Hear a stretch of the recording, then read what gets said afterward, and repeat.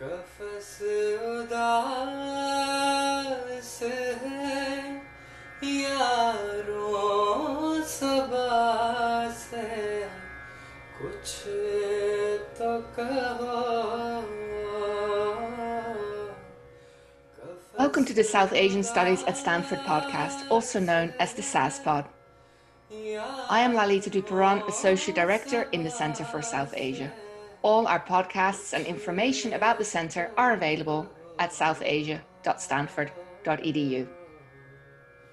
कहीं तो बहर खुदा आज जिक्र यार चले Today, we welcome to the SASPOT Rushan Abbasi, Mellon postdoctoral fellow in the humanities and lecturer in the Department of Religious Studies here at Stanford. Rushan, thank you for making time for us today. How are you? I'm doing well. Thank you, Alita, for having me. I'm very excited to speak with you. So am I. Well, let's get going. Tell us more about yourself. Sure. So, yeah, currently I'm here at Stanford, working on my research while teaching two classes a year. Um, as an academic, I think the best way to describe myself would be to say that I see myself as a theorist and a historian of religion. And I say that in the sense that they both sort of mutually inform one another. The history that I study, which in my case is that of the Islamic intellectual past, informs my theoretical understanding of religion. And it's also the case that my readings in theory, which are often drawn from anthropology, political and social theory, inform my reading of the past. So I really like to see myself as existing in two distinct worlds, though ones which I think can really speak to one another in very dynamic ways. And In a more specialized level, what I work on are medieval and early modern Islamic texts written in Arabic, generally speaking in the pre-modern world. And that usually cuts off at around 1800. Um, it's sort of arbitrary periodization, but the common link across the Muslim world is that it's around that time that you start seeing the sort of increasing influence of Europe and European understandings of the world and modes of life. And if we want to sort of understand the Islamic intellectual heritage on its own terms before it's sort of written in the kind of shadow of the West, one looks before the year 1800 or so. And primarily, I've worked mostly on medieval texts, but I've over time I've increasingly moved to both sides of the kind of time periodization. So I work somewhat on early Islam and even Quranic studies, but then also early modern Ottoman world. So all things pre-modern Islam. That's where my expertise lies. And when you say medieval, what time frame does that cover for you in your world? Yeah, so medieval would cover, I would say, basically from the 10th to the 15th century. Okay. Bookended again by this sort of formative period of Islam, where you have, a lot of pluralism and contestation, and then essentially the time before Orthodoxy, both in the Sunni and Shia realms. And then also the cutoff being around the rise of the early modern empires, that being the Ottomans, the Safavids, the Mughals, and that sort of thing, where you find sort of you encounter very distinct transformations, developments taking place, which weren't present previously. So around the 14th, 15th century, I would say, is the end of the medieval era for the analytical purposes of a historian. Sure. Got it. And you say that you inhabit these two distinct worlds, and you're interested in how they speak to each other. So I don't want to ask the question that is your work, but how do they speak to each other?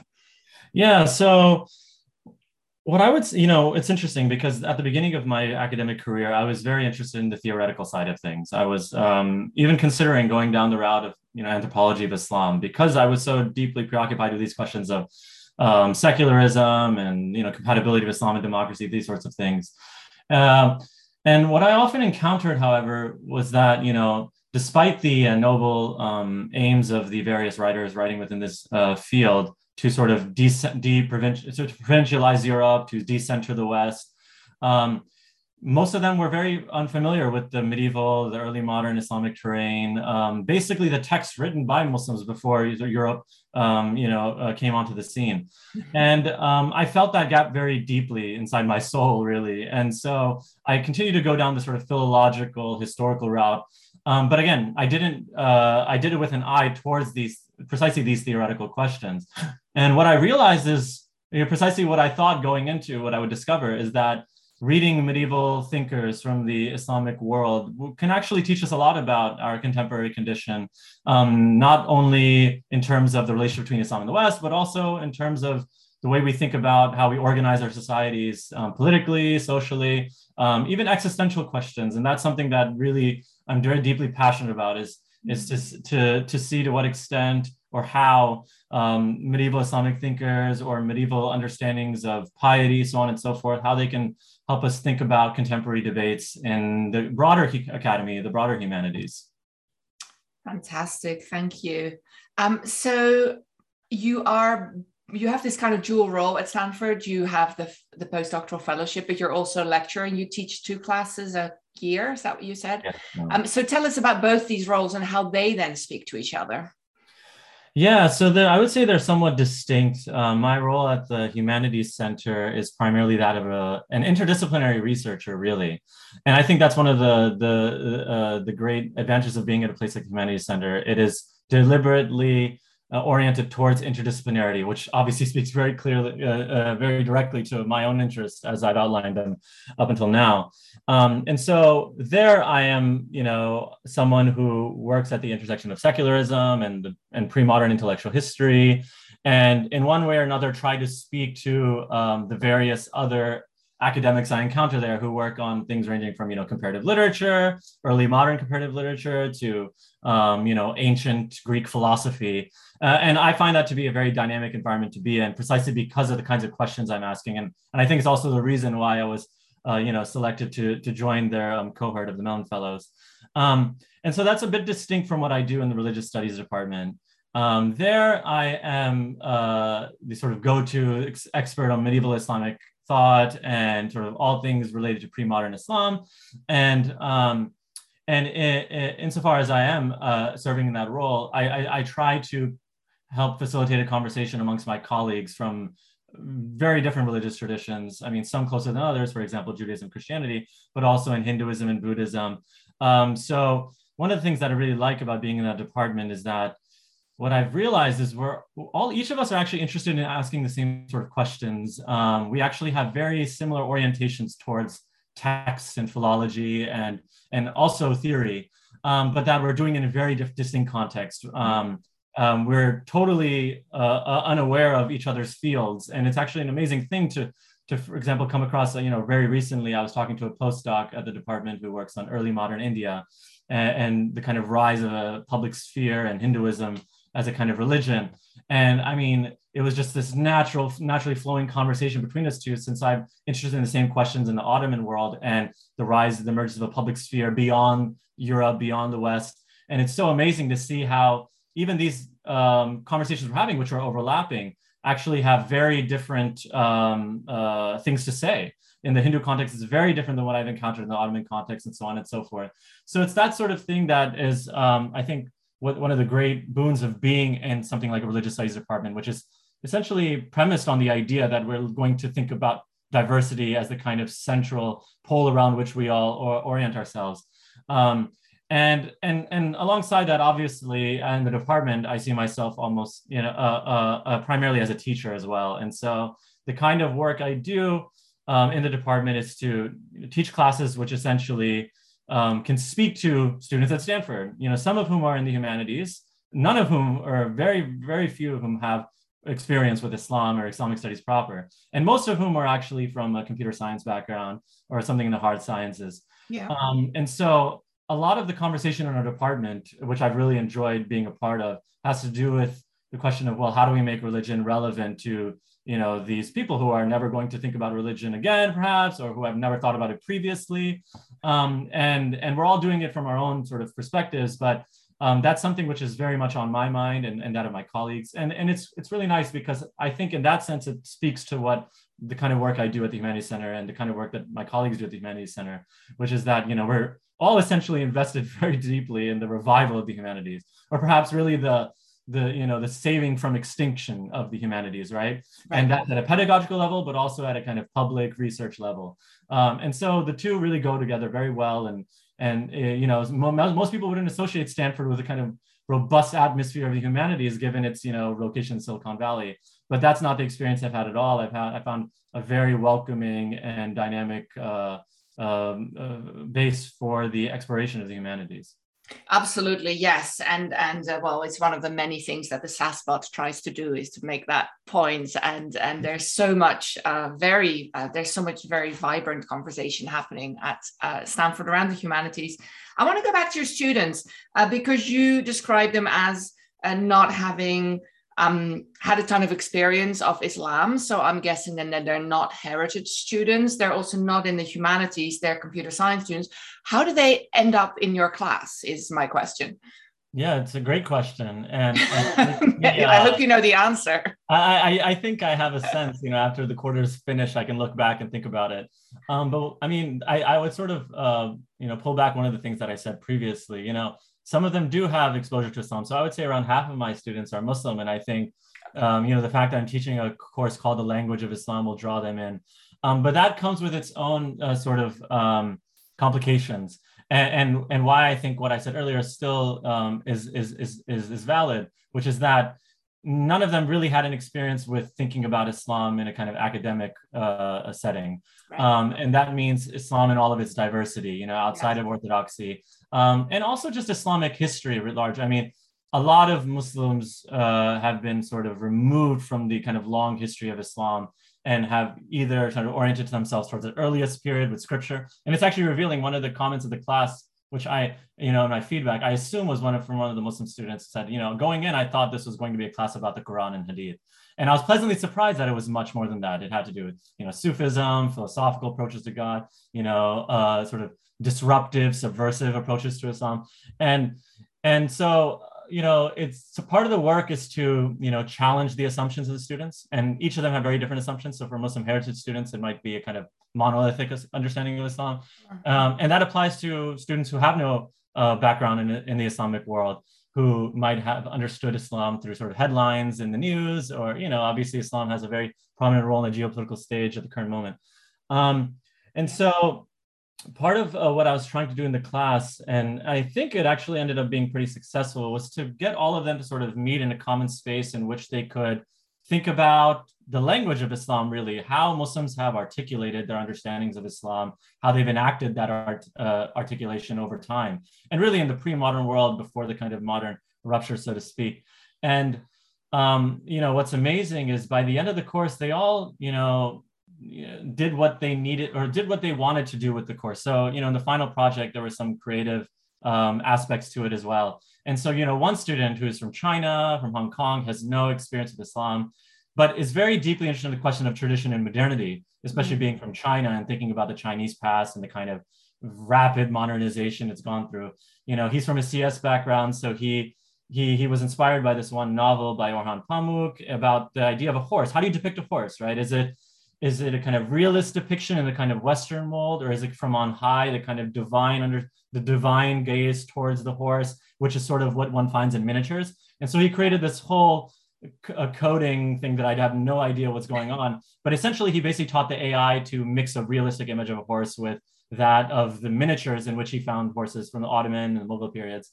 And part of his point, and it was really amazing to see them blend together. Part of his point was precisely that. What happens when the traditional and the modern are so blended, you can't even see one from the other? And it was a kind of questioning of the reifying of tradition and modernity, right? And kind of seeing them in a binary way, as many modern people often do with respect to Islam and other religious traditions. So that sort of thing happened with with other Muslim students who are sort of grappling with their own tradition. One student wrote a very long and very sophisticated essay analyzing one work of medieval Islamic sort of ecumenicism, which he thought sort of fell short. It wasn't actually pluralistic. And for him, it was a kind of very personal engagement with what he's found to be the horrors he's encountered in modern Muslim society, or the limitations he's found growing up in a Muslim community. So one of the things that I try to do is to meet every student where they are, and allow them to approach the subject material as they please, because I'm not really trying to tell them what Islam says. I mean, I think that was one of the misconceptions many Muslims, not Muslim students, but all the students had coming in. Okay, let me listen to this lecturer who's an expert. Tell us about what Islam is. Right. And by the end of the course, they realized, that this was not obviously the objective of the course, and it was actually the broader objective of the course. Going back to this question of the humanities, for me, was really okay. Let's read, this 11th century theologian. Let's read this 14th century poet, or this 17th century travelogue in the Ottoman world, and let's see what they can, tell us about ourselves, and tell us about our societies today. In the same way that we might read Aristotle or Plato or Rousseau. Why can't we read these thinkers and mine them for, the existential, political, philosophical value that they can convey to us, even in our, modern age. And I think it's also a part of the process to kind of move them beyond this modernistic conceit that the past has no relevance to us, that it's something simply to be overcome, right? And I think, many students were, who came back from that sort of presupposition were very moved by that very idea, and was part of what attracted them so much. So, you asked this question of what brought them in. Right. I really think it had to do with the fact of, there's this ancient thing. We don't really know much about it. It seems strange. It seems foreign. But that foreignness itself is very, it draws people in. And the thing that I enjoyed so much about the course is, I never found any sort of deep pushback in any kind of fundamental sense. There was a, struggle in trying to understand the ideas and the way I was presenting Islam, but everyone was, down for the broader project of, okay, let's look at this strange world and render it familiar. And in rendering it familiar, let's, question our own assumptions about what it is to live in the 21st century. And that's what I love to do. So it was an amazing experience. Wow, fantastic. It's liberal arts at its best, right? And I hope so. Will you be teaching it again? You're going to get 100 emails from people who are like, I want to take this class. Yeah, well, I hope so. I'm definitely going to teach it again, because, you learn the process better and how to move forward, and it works so well, right? So I'd love to teach it again. Great. Let's drill down into your book project. Tell us more about that. Yeah. So this is the project is actually limited to the medieval Islamic period and intellectual history at that.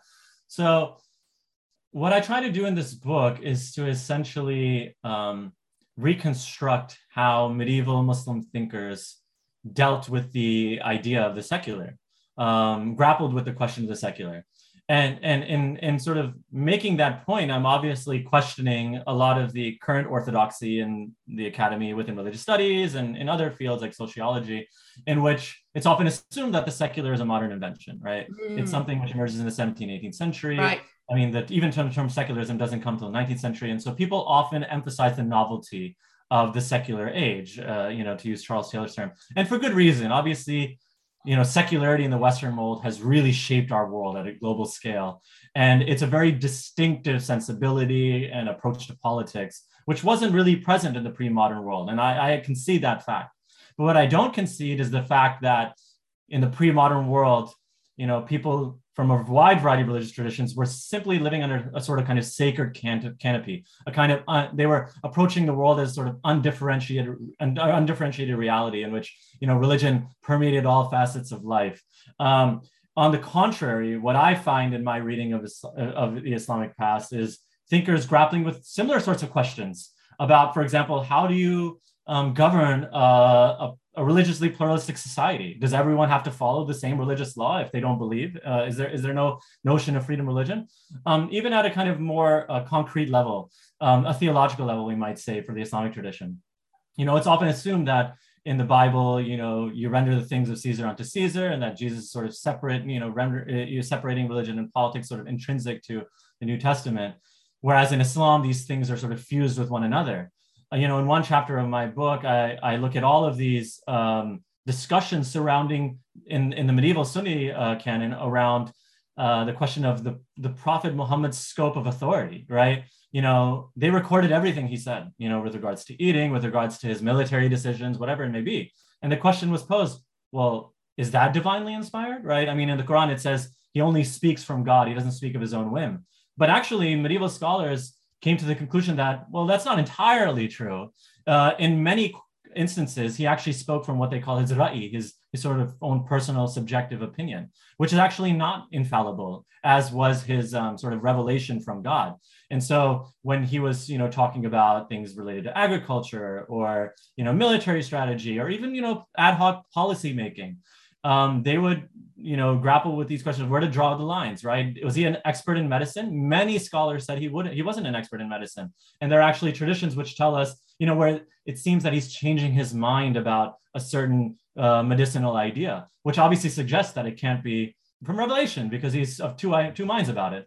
So the point of the project is really to, first of all, collapse this idea, which is very prevalent in the modern world, both within the Muslim world and outside, that Islam is sort of uniquely all-encompassing ideology. It's sort of system, a way of life. It speaks to economic, politics, social life in a totalizing way, in such a way that other religious traditions are not sort of bound to. Right. To me, that doesn't map onto the medieval Islamic reality.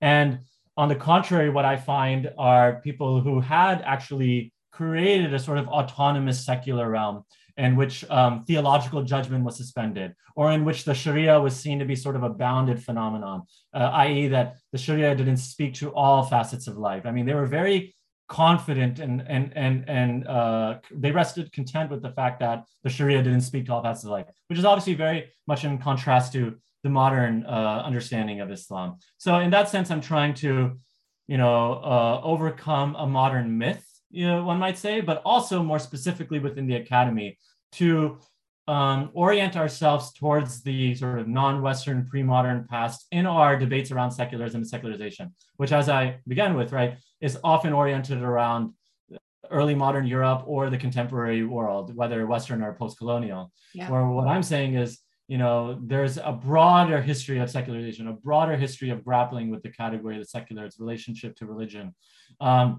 that will actually more fundamentally displace our Eurocentrism with respect to this debate.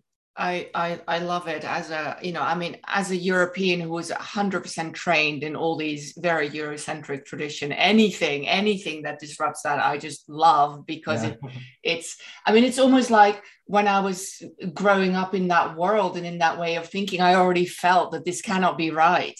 Yes, right. And so, it's just an ongoing, lifelong process of kind of, debunking, I guess.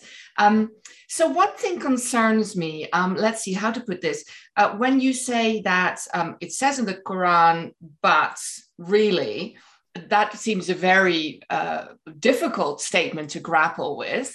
And then you also said that the prophet is not necessarily, I believe this is how you worded it, not necessarily infallible. Yeah. These, I imagine, are complicated concepts for a lot of people, and may put you in a kind of heretical category. Is my thinking correct, or is that just more Eurocentrism? And if it is true, then how do you deal with that? Yeah, no, it's an excellent question, and I think it's actually coming from the right place, because I do think that even in the modern Muslim world, the understanding of the Islamic past has been sort of reduced. It's been sort of stripped of that ambiguity in the same way that the West has sort of approached Islam as well. Right. And, the thing that, I made a very explicit decision in my book to write a work of intellectual history in which the main actors were those thinkers who are, well regarded in the modern world, who are seen to be sort of the representatives of orthodoxy. And it's sort of a move to protect myself from precisely this kind of critique, right. But it's also not just simply a defensive gesture. I do think that there's a lot of interesting things being said here, but, part of the failure of a lot of, the earlier reformists in the Muslim world who tried to, bring secularity to bear on the Islamic world is they were often seen as puppets of the West. For one reason or another, I mean, obviously there's dictatorial secularist regimes across the Middle East. It leaves a bad taste in the mouth of these post-colonial subjects, right? But at another level, the problem with many of these reformist thinkers is that they were doing precisely that. They were going back to the scripture and trying to reread it in ways that might be at odds with modernistic reading or modern Muslim readings of the text. And one of the things that I try to do is to say, well, let's just take a breath for a second and look very closely at how some of the most, canonical thinkers in our tradition actually dealt with this question. And what one encounters is actually precisely the ambiguity that has been cast aside in our modern discussions, right? So what I'm saying is, I won't tell you what to think about secularity in Islam. I won't tell you what to think about prophetic infallibility. Let's see what the most well-regarded thinkers in the Islamic tradition, long before the influence of the West, said, right? So you cannot accuse them of some kind of cultural inauthenticity, right? They're long before the kind of waves of colonialism set in. And what one finds is precisely this open-mindedness, this grappling with the Quran and with the Hadith tradition. So for example, right, when I'm saying, the Quran says this, but, well, it's not really a problem for them because the way in which they approach the Quran, was, as this sort of receptacle of continuously ambiguous statements regarding the nature of God, the nature of the world, and so on, and the nature of the prophet, and so on and so forth. It wasn't a foregone conclusion what the Quran meant, right? And there's this great German scholar, Thomas Bauer, who's written a book called The Culture of Ambiguity. And part of his argument is precisely that the medieval or the pre-modern Islamic tradition actually approached a lot of these things, whether it's scripture or politics or art, from a decidedly, emphatically ambiguous perspective. And so when these medieval Sunni thinkers are grappling with the question of the prophetic heritage and his scope of his authority, they're not troubled by the fact that the prophet seems to say things that don't appear to be right in a kind of plain rational sense, right? They want to take it at face value, right? They're very open to drawing new conclusions, to thinking very critically. They were very committed, you might say, to the letter of the text, to standards of rationality, however they defined it. And less committed to a kind of identity formation, right? In the modern Muslim world, it's very much about identity. And really what it is this: the secular West, right, represents a set of commitments, which we do not, right? And we essentially define ourselves in opposition to that. Right. And much of modern Islamic discourse is sort of premised on that orientation, that attitude. And you simply do not find that in medieval Islamic world. And that's precisely why I wanted to study this. I found it to be a very liberating sort of intellectual exercise to see how people, how Muslims could think about secularity without saying, oh, this is Western, or this is modern, or this is culturally inauthentic, so on and so forth. And so, I have hope. People would ask me precisely what you asked me. How do you think the audience will receive this? And just from the sort of samplings of presenting this sort of work in the Muslim world and even in the American Academy, I found that people are very open to this sort of activity now. And if you do it with a kind of deep sympathy towards and commitment towards the text and preserving them and not trying to read anachronisms into them and that sort of thing, people will be generally okay with what you're doing. And also if you bring in the kind of theoretical nuance, right? So in my introductory chapter, I give due diligence to all of the critical anthropology of secularism. I'm very well aware that secularism is not free of contradictions, that it's not also just a kind of another form of modern power and the kind of inscribing of difference between Islam and the West. I'm very well aware of that. And what I'm saying is, this is not mutually exclusive sorts of activities, right? You can do critique, but you also can do constructive, creative, theological, or textual activity. I hear a lot of footnotes, is what I'm hearing you say. Yes, it's a lot of footnotes. And it might be even too much of a defensive posture. I'm trying to go back now and say, do I really need to prove myself this much? But, it's a first book. And again, the controversial nature of the project, one feels like it's sort of necessary. And it also has to do with the fact, I was trying to bridge these theoretical and philological worlds. And, some of the philologists in which, that was really the tradition I was trained in at Harvard in the Nauk department. They might be skeptical of the kind of theoretical orientation I bring out in the beginning of the book.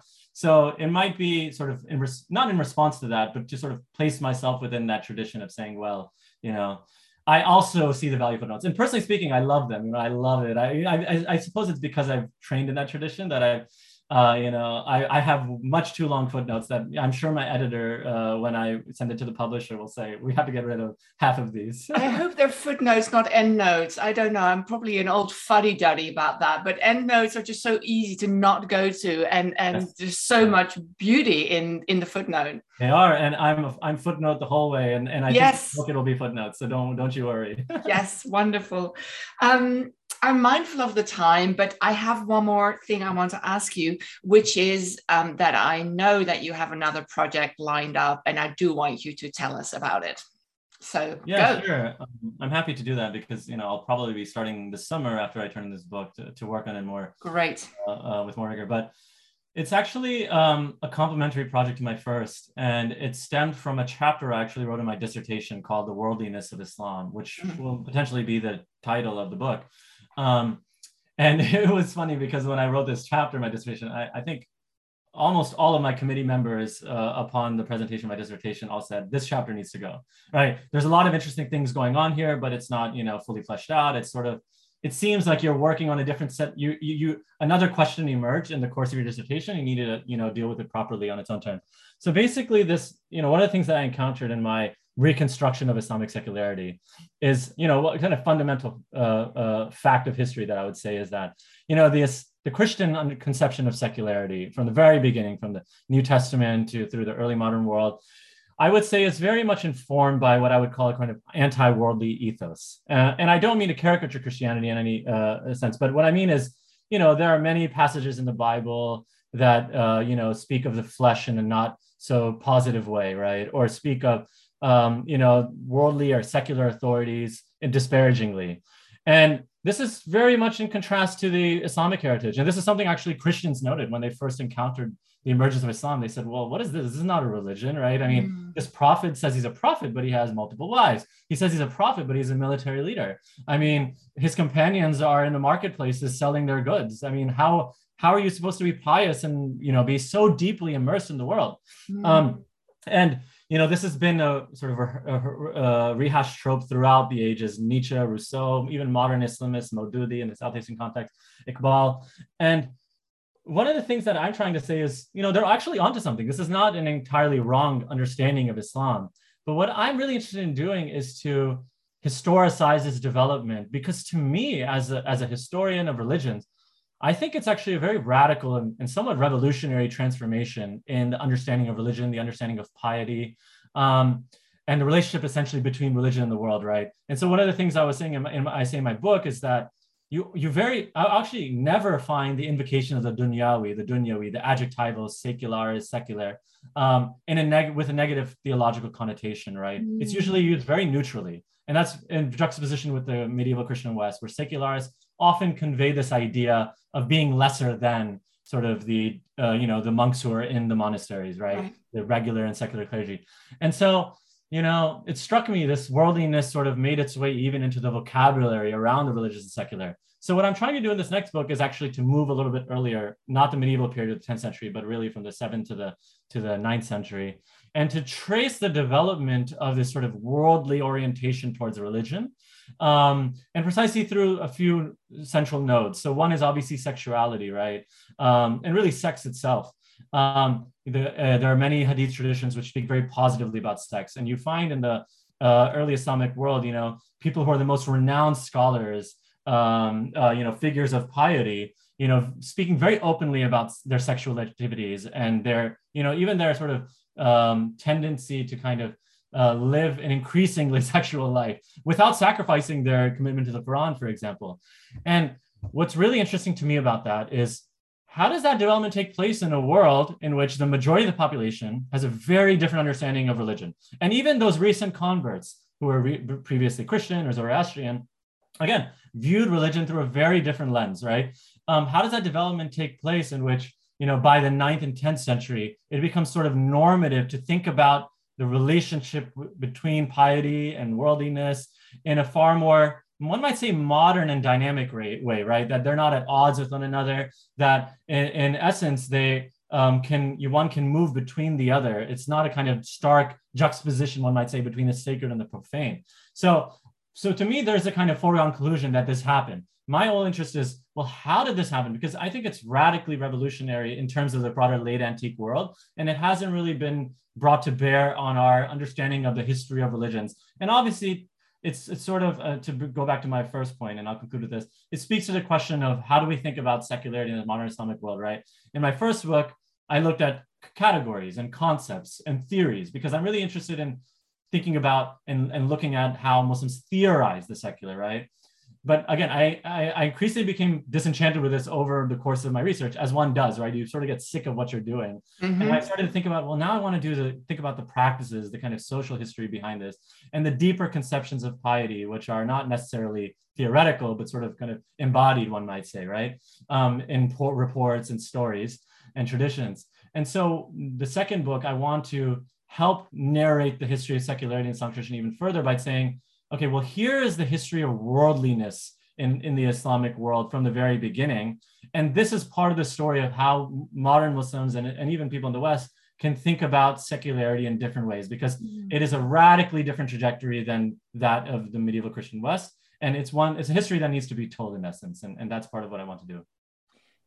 It's also very much a history that needs to be read by lots of people. Would you consider, we love a good footnote, we've established that, but would you consider publishing a work like that in a footnote light, or dare I even suggest it, footnote free kind of accessible format for a broader audience? Yeah, no, I'm so glad you're asking this question, because it's something I've been increasingly thinking about, in the past year, but even in the past few weeks. I'm very open to the idea of, after kind of establishing my, scholarly credentials and putting these things out there, to really veer towards the public intellectual side and write trade books, precisely because of, how we began this conversation, right? My place in the Humanities Center and the Religious Studies Department, I'm constantly preoccupied with the question of how to make these questions relevant, right? And I really want to do that. And it's funny you mentioned this right now, because I was just working, rereading this book for my course on what does it mean to be secular, which I'll be offering in the spring. And this book is by this historian of ancient Christianity, late antique Christianity, Robert Marcus. I believe he's a British historian, but he essentially spent his whole life writing several books about the idea of the saeculum and Augustine's thought, about the transformation of Christianity. And it was all with an eye towards debates as a kind of modern Catholic person. What do we believe is the relationship between the church and the state? Is there a room for a secularity in the modern Christian world? But he was a historian, so it had all the charms of the scholarly apparatus. But actually, the one book I'm assigning for this upcoming week is called Christianity in the Secular, and it's essentially a public-oriented book. It doesn't really have many footnotes, and it's nice to read because it's kind of culmination of his career. He wrote it just a few years before he died, I think, and now he's saying, okay, well, let me talk about what I think this all means, the history I wrote. And let me chime in on the debates that we're having within the Christian community, which have really important consequences in the modern world, right? Especially in Europe, right? I mean, there's this rise of right-wing nationalism. What does it mean to be Christian? Is Europe Christian, right? Mm-hmm. And I think it's regrettable that he waited till the end of his life to do this. And I don't blame him for this. And he was raised in a very different academic culture. But, in reading that and seeing how he actually had very interesting reflections on the category of the secular, given his long reading in history, I feel, more and more committed to the idea of, doing this early on in my career and saying, let's write something that people can understand and digest and that is accessible to them. Because, it's in the time of, the crisis of the humanities, the burden is upon us, really, right? If we don't do this, no one is going to do it for us, to make our work relevant. And it's not only a kind of instrumental thing, for some people it might be instrumental, but for me it's, my passion, all started in very kind of deep existential or political level, right? And I think it's often the case with most of us, right? You think about the condition of the world, or you think about the condition of yourself, and slowly you end up being in the academic world, and now you're just writing footnotes and doing all this sort of thing. But you sort of you lose that, beautiful kind of spark, right? Yeah. And I think I'm becoming increasingly aware of that after writing a 600-page dissertation, doing all this sort of academic work. That I want to ensure that early on I don't lose that, and I can sort of live my life in light of that spark. So I hope to do that, and I'm very happy to hear that people are asking about this, and that you have the kind of work you're doing at the South Asian Center is essentially oriented towards precisely this kind of attitude of reviving the humanities and making it speak to the broader questions of the modern world. Well, thank you so much. And I think, Yeah, don't wait till you retire to write for a broader audience. I totally see why people want to do that or feel they have to do that. But if you feel that you're able to and can find the space and the support, do it. Fantastic. Thank you so much for talking to me today. I so enjoyed talking to you, and I'm sure our audience will love listening to you, Roshan. Likewise. Thank you so much, Leah. It was a wonderful conversation, and thank you so much for hosting me. Also, as always, thanks to Soham Shiva for creating the music for the SaaSpod and Simrat Mataru for post-production.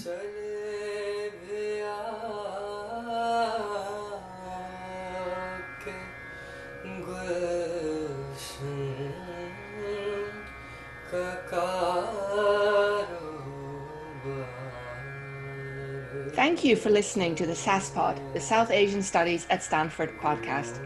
Find out all about the Stanford Center for South Asia at southasia.stanford.edu and find us on social media.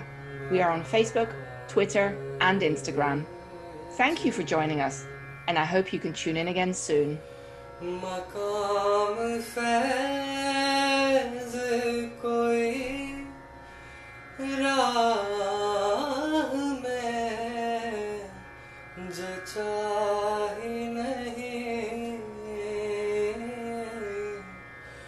मकाम फैज़